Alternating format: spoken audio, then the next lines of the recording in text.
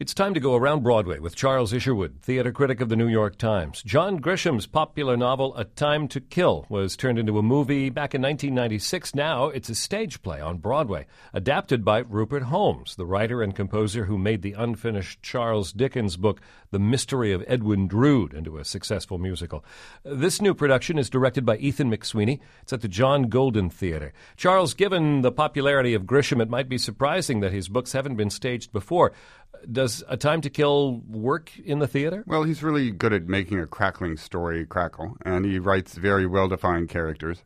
But there's not a lot of nuance, and I think one problem with the production for me is that the characters didn't really have sufficient depth, so that I felt I was watching basically a procedural, the kind of thing that I could see any night on Law and Order or, The Good Wife or any number of legal dramas. You can't avoid them these days. Lots of people have seen the movie. Does the stage play have anything different to offer? Well, that's what's so strange. I mean, I was looking at the film shortly before I saw the production, or at least parts of it.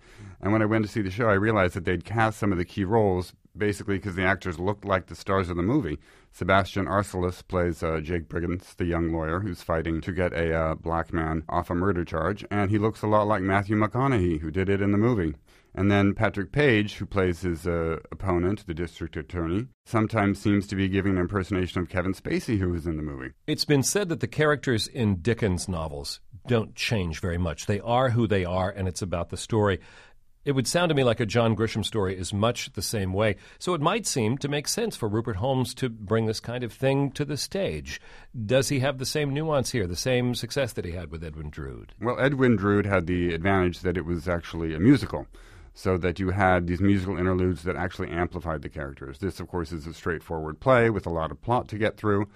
And ultimately, I feel like you know from the beginning that the good characters are good, the bad characters are bad, and you don't really wonder, as you really must in these kind of stories, whether somebody's going to be, ending up on death row. So the courtroom calculation plays into this thing. How does A Time to Kill stack up against something like Inherit the Wind or Witness for the Prosecution? Well, unlike Inherit the Wind, there aren't any large, philosophical questions at stake. But, of course, you can make a good courtroom drama out of much lesser fare. But in this case, I didn't feel they really captured the kind of tension you want. You really want those lawyers to be going at each other and to feel that really the outcome is unknown or perhaps not inevitable. In this case, I really felt that it was. A John Grisham novel, A Time to Kill, now on stage at the John Golden Theater.